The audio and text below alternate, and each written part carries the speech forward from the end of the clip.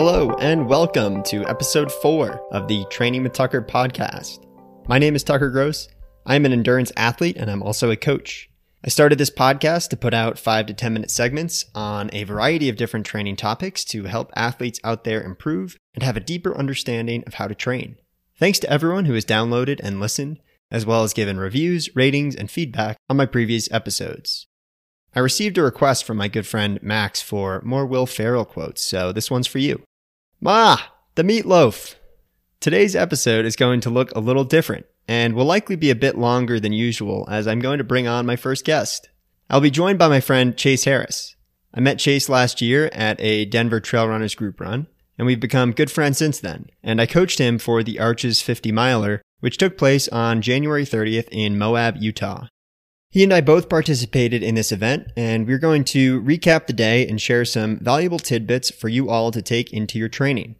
But first, I'm going to go over some recommendations for how to run an ultramarathon. First, let me define what an ultramarathon is. An ultramarathon is any foot race longer than a marathon, which is 26.2 miles. Typically, the shortest ultra-distance events are 50 kilometers.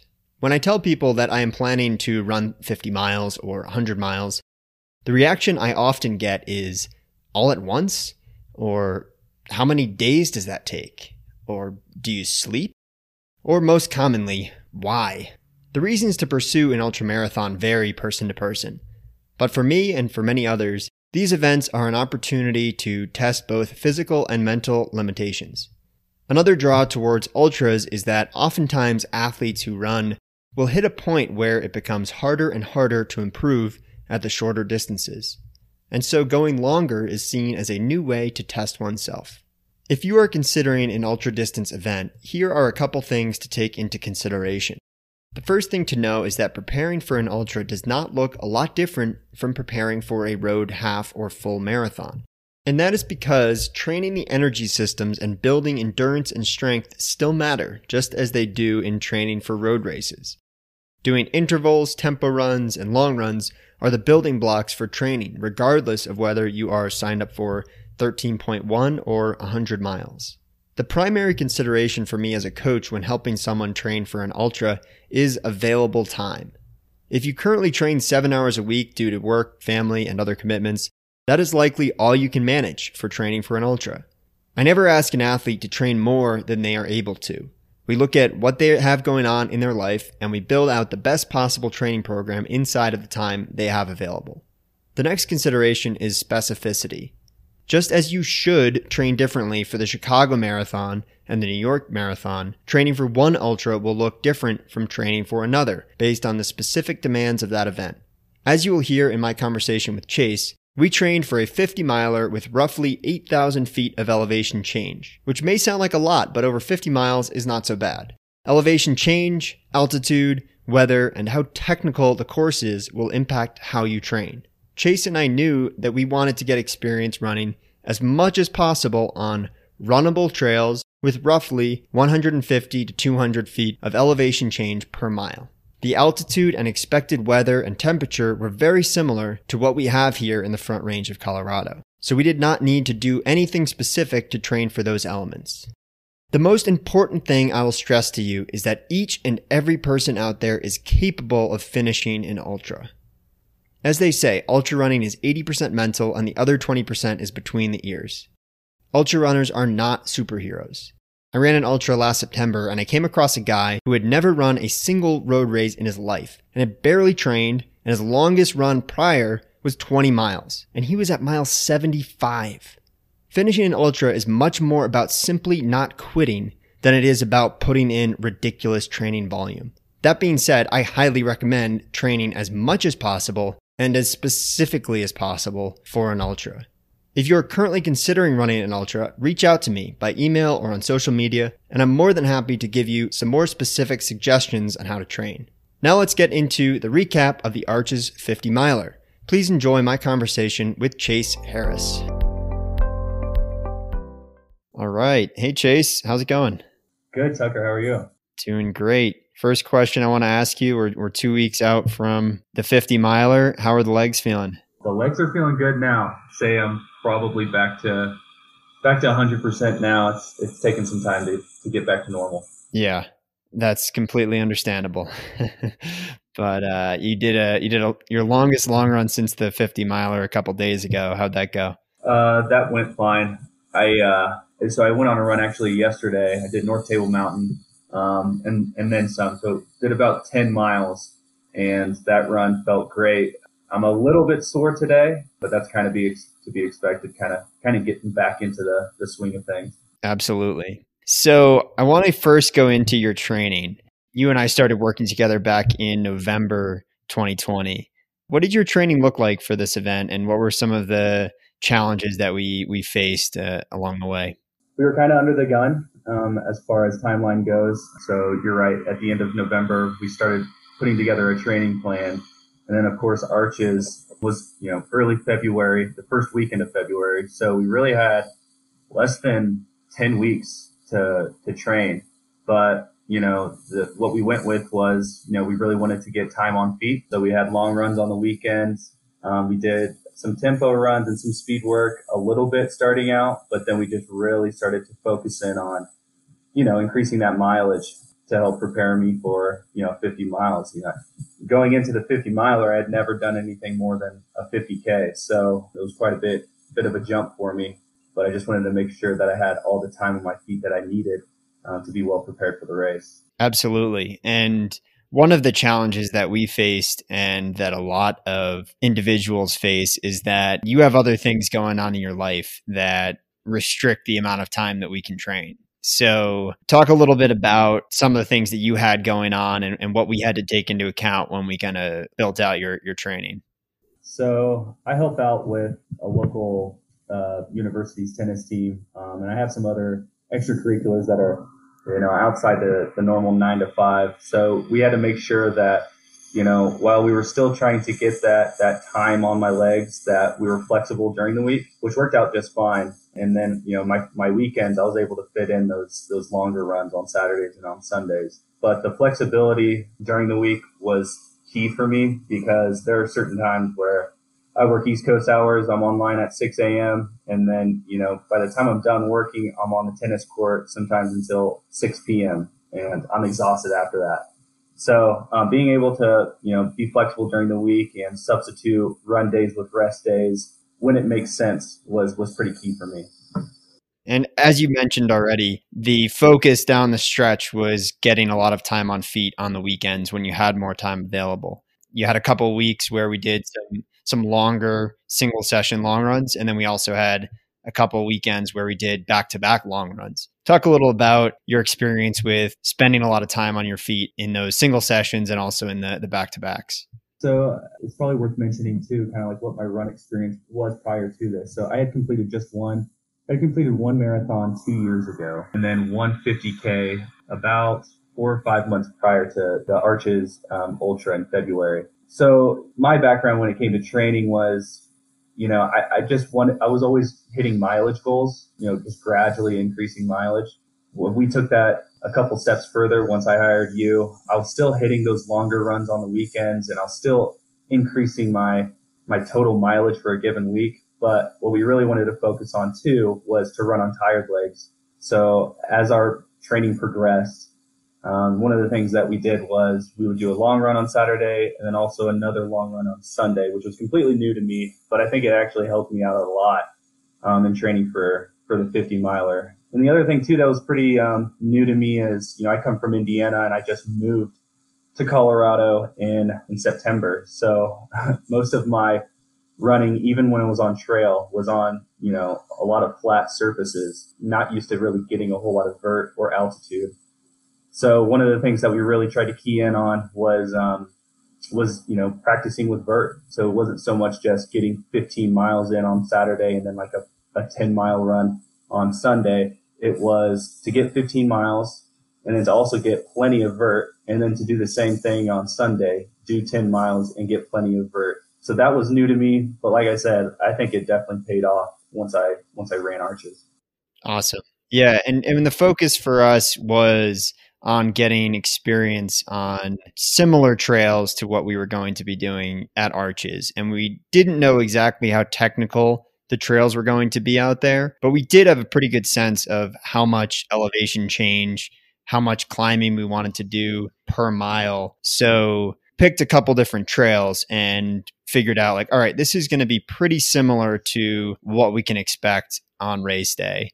Do you think that helped at all to do the runs that we did at North Table Mountain, where we had some similar elevation change per mile that we saw over the 50-mile race? Oh, without a doubt. And I think we even did the math before and after, and we were kind of looking at North Table Mountain, how it was actually going to prepare me even better, because in a sense it's more elevation gain than what we expected at Arches. And I kind of liked that mentality too, because it's kind of like having something in your cookie jar when it does come to race day. I was able to tell myself like sections of North Table Mountain are, tougher than, what I'm experiencing right now here in Moab. So that was good kind of for my psyche for sure. So let's get into race weekend. You got out there. We both got out to Moab on Friday. Do you have any race day or pre-race superstitions, anything that you really wanted to focus on doing the night before or the morning of to make sure that you were in a good mindset when the gun went off? Yeah, I mean, no superstitions per se, but I've run long enough now that I kind of understand how my body works when it comes to race days. And for me, I mean, I've got the opposite of a iron stomach. I've got a really weak stomach. So what I tried to focus on was 48 hours out, I was eating food that only like really agreed with my digestive system. So I was eating a lot of rice, chicken, and guac. That's kind of just my go-to that I've learned, and it causes me no issues. So I was basically eating that meal on repeat for 48 hours. And then the other important thing for me is, in the morning, I'm an early riser. I think our first wave was at 6:30 a.m. I like to be up and moving for at least like 2.5 hours. So I was up by 4 a.m. and that gave me plenty of time to have, a cup of coffee, a light breakfast, and to just kind of go through everything that I had packed and ready to go for race day. But no superstitions per se, but there were definitely some things that I wanted in order prior to race day. And how was your night's sleep before the 50 miler?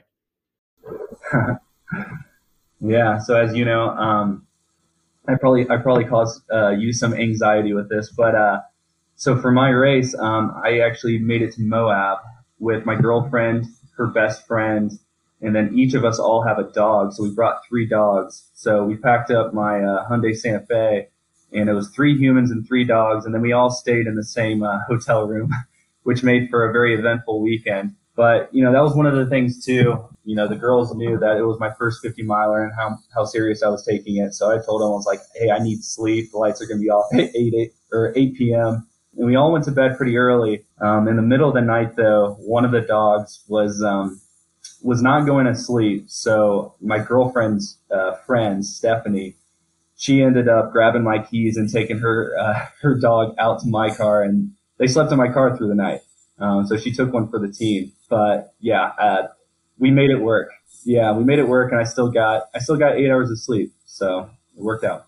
That's great. Well, it's good to have a crew that is understanding of what you're going through and what you need to focus on. And so it was very nice of her to take one for the team. I know she didn't get a ton of sleep that night, but it was a very nice thing for her to do and put you first. But yeah, what an interesting night situation leading up to the race where you got 6 individuals, 3 dogs, 3 humans in one hotel room. But impressed that you managed to snag 8 hours. So let's go into the race day. How are you feeling morning of? And let's start to just kind of walk through the day and how you felt throughout.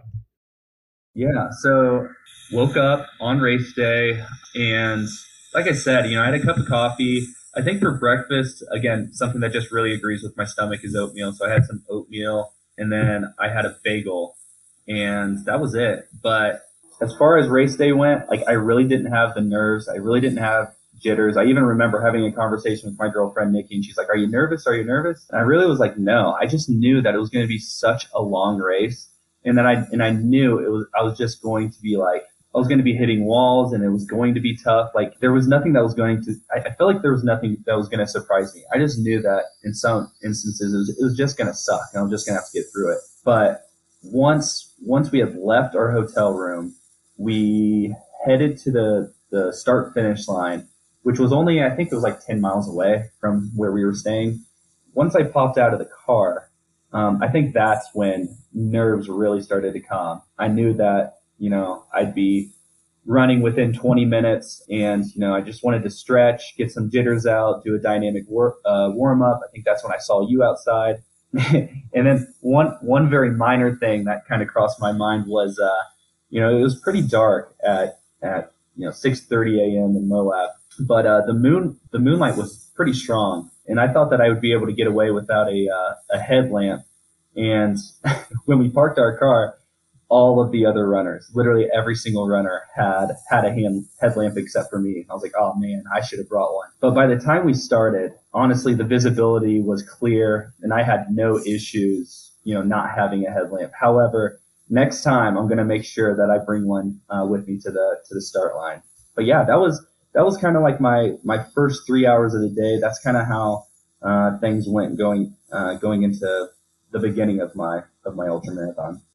Awesome. Well, one of the things that we wanted to get out of this experience was learning some lessons. And I think there is a lesson to take out of that is make sure you bring a headlamp, even if you think that the sun's going to be up at 6:30 a.m. because it was dark. It was a lot darker than I expected. And there were a couple other runners out there without headlamps and they seemed to do okay, but better to have it and not need it than not have it and need it. So good lesson to learn. Start going through the day. It's dark when we start. It's a beautiful place to be running. Moon is out. There's just these gorgeous red rocks all around us. What was the first kind of 15, 20 miles of the race like for you? It's pretty funny. I mean, so to take a step backwards, one of the things that we had done, Tucker, was we kind of came up with some goals. And then we also came up with how are we going to achieve these goals? And we were looking at the elevation profile. And, one thing that I had noticed was the first 15 miles looked pretty flat. So I thought that, I could attack those miles. And when I say attack, still run at a conversational pace, but have splits that were lower than what I was used to out at North Table Mountain with all that elevation, right? And I thought that was going to be totally doable. And I quickly found out within the first 3 miles, my splits were, a minute, 2 minutes over what I had expected. So my game plan kind of went out the window immediately. And I kind of remember telling myself, I'm 3 miles in. I'm not going to stress about it. I've got a lot of race to go. And, at 3 miles in, almost 7 o'clock, the sun is about to start rising. And it was just beautiful outside. So I just took it all in. I was like, hey, let's just enjoy this and let's just go mile by mile and let's just run our own race and let's see what happens. And so, yeah, I wasn't worried about my splits the rest of the race, but I was still trying to be conscious of how I was running the ultra marathon. And what I mean by that is I wanted to make sure that I wasn't going to bonk and that I was going to be exhausted by the time I finished. So I was still just paying attention to my body mile by mile. And to go back another step to our kind of goal setting process and give anyone who's listening a sense of what your goals were. Your A goal going into this was to finish under 9 hours. Your B goal was to finish under 10 hours. Your C goal was to finish your first 50 miler. So, we came up with those goals. Those are what we were committed to. As you said, we developed some process goals of what we needed to do step by step to make sure that was a reality. But as you found out early on, sometimes you just have to throw it out the window and figure it out on the way, right? And to kind of spoil the story here, you ended up beating your A goal. But again, the pacing at the beginning wasn't what you expected. What went into the challenges in the earlier stages of the race that forced you to slow down a little bit? Yeah, so I guess with the elevation profile, it tells you how much elevation you'll get, but it doesn't tell you at all how technical the trail will actually be. And it also doesn't really factor into, the conditions of the day. So, our race morning, Conditions were pretty good weather-wise. It was the air was dry. There was no precipitation, going on during the start. But overnight, there had been a little bit of precipitation, a little bit of water on the ground, and there were freezing temperatures. So some of the trail we were on was actually, it had like a very thin layer of ice on it. So when I was going downhill, I wasn't able to run as freely or as fast as I wanted to. I was braking a bit more with my quads. So that slowed me down. And then, like I said, it was a little bit more technical than I had expected. A few more switchbacks in the first 5 miles. It wasn't as straight. So I wasn't really able to attack the trail like I had envisioned either. So very quickly, I realized that the whole course could potentially be more technical and that all of my splits could, be a little bit higher than anticipated. Right. And to give a little bit of a course recap, there were good portions of this course where you were essentially running on what I think they call slick rock. And the only way I've been able to describe it is that it felt like you were running on the moon. And I know that is something that we all can't probably understand, but it really looked like you're just running on this massive rock that has all these little divots and dips and a very technical rock. It wasn't a flat surface. And so not only did we have that to challenge us, but then also, as you mentioned, we were essentially following a mountain bike path.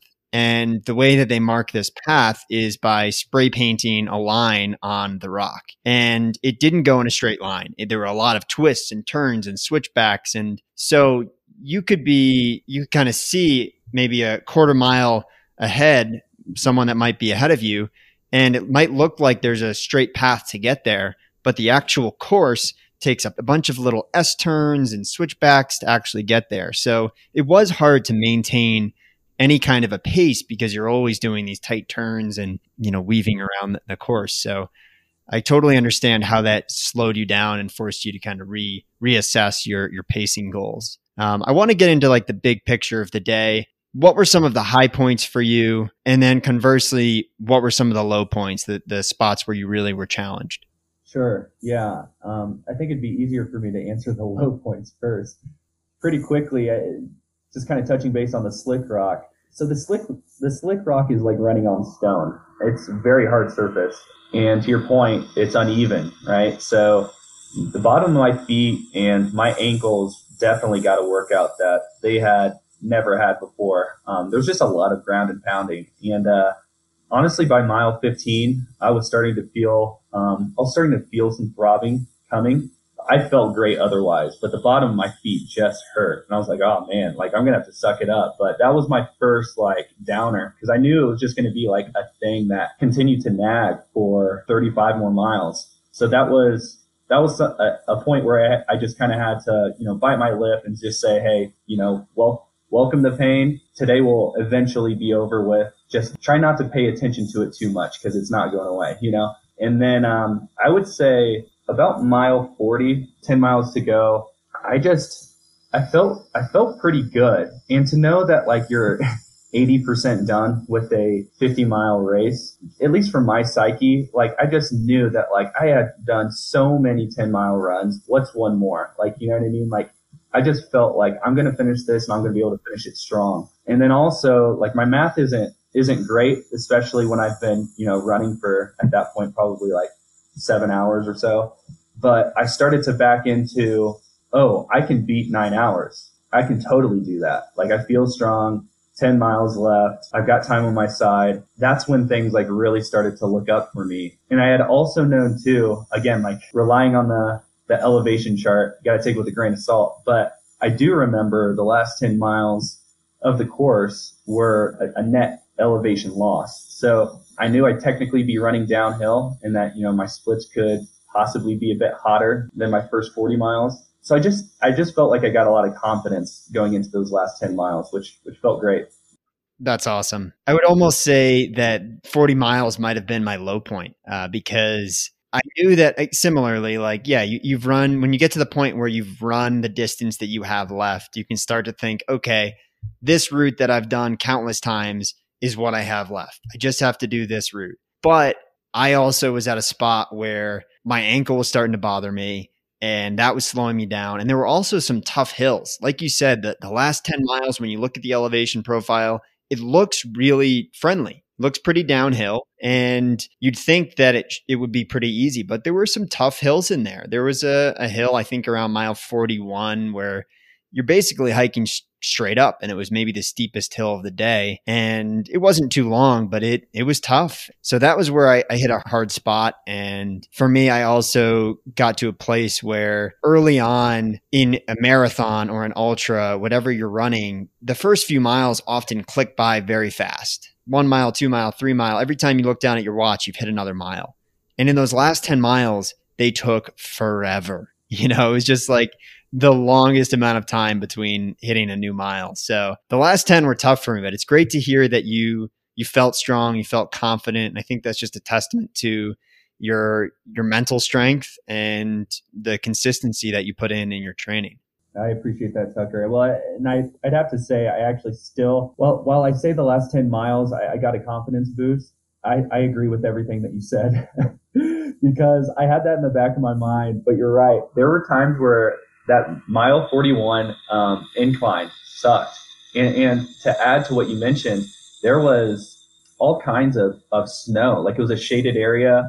It was wet. Some of the snow had just melted. So you were going uphill but in like mud. So that was a very slow stretch, but still, like, bigger picture, in the back of my head, I still knew, even though like during that stretch, that over the course of the next 10 miles, it would be downhill. So I kind of just leaned on that, and it helped me get through those last 10. I think it's also a great lesson to take from this, that you need to find something to motivate you, right? And if you have something to motivate you, it's going to make those last, 15, 20 miles, let's call it the last 20%, because that's often the challenging part, whether you're doing a half marathon, full marathon, 50 mile, 100 mile. It's that last 20% that's often really tough. So I think it's just really important to, wherever you are, if your goals have gone out the window, find some new goal to chase. And luckily for you, your A goal was on the table. You knew that you still had a good shot to get under 9 hours, and that motivated you. Yeah, those last 10 miles might have been tough at certain spots, but you had something to chase. Whereas if your A goal, your B goal were out the window, it might have been easier to just kind of walk it in. So I think that's an important lesson to take from this. Yeah, definitely. And actually, another upside in my race was, so if we skip ahead to about mile 48 and a half, correct me if I'm wrong, but the start finish line is near the parking lot where all the spectators are able to park, but it's on like the other side of a state road. So for our listeners, this might be kind of hard to imagine, but you come in and you're on the opposite side of this state road, and then you hit an underground tunnel that pops out to the other side of the state road where the start finish line is, right? So as I'm approaching the start finish line, my girlfriend and her friend and our dogs are across this state road, and they are honking their horn. They are screaming. They're saying, "Let's go, Chase." And that was awesome. Like, I could see the start finish line. I knew I had only probably a mile and a half left to go. But to hear them, screaming and yelling, that gave me another boost too. And that probably helped with my my last mile split. That was probably the fastest mile I ran on the day, but that was kind of fun to go through as well. Totally. Yeah, it can be a little demoralizing when you can see the finish and you have to like run past it on one side of a highway to just run back to it. But to be able to hear your crew, your supporters, to see them, totally makes sense that gave you a boost of energy. And, I want to go into your takeaways from this experience. And one lesson that you can take away from that exact experience of the last 2 miles is you've always got a little bit of extra to give, right? You ran your fastest mile as your last mile, and that was with 49 miles on your legs, right? So it's a good lesson in that you can always find another gear. It just takes being able to push through some of that discomfort to find that gear. So this episode, I'm focused on how to run an ultramarathon. And you've already signed up for your next one. You've got another 50 miler in the summer, Silver Rush in Leadville. And so I think it's really important to learn from each experience. So what is your biggest takeaway from the Arches 50 miler, your first 50? What's something that you're going to take from that experience into your next 50 miler? Yeah, and this was kind of one of the things that we had a conversation about prior to the Arches event too. But it's being able to learn new things, but then also not forgetting what you've done correctly as well, right? So one of the things I feel like that I did really well with Arches was my nutrition was on point, and I knew from previous experiences, especially in my marathon. I had cramping. I wasn't drinking enough water. I didn't get enough nutrition in. So I knew that I wasn't going to let that stop me at Arches. And I did an awesome job of nutrition at Arches.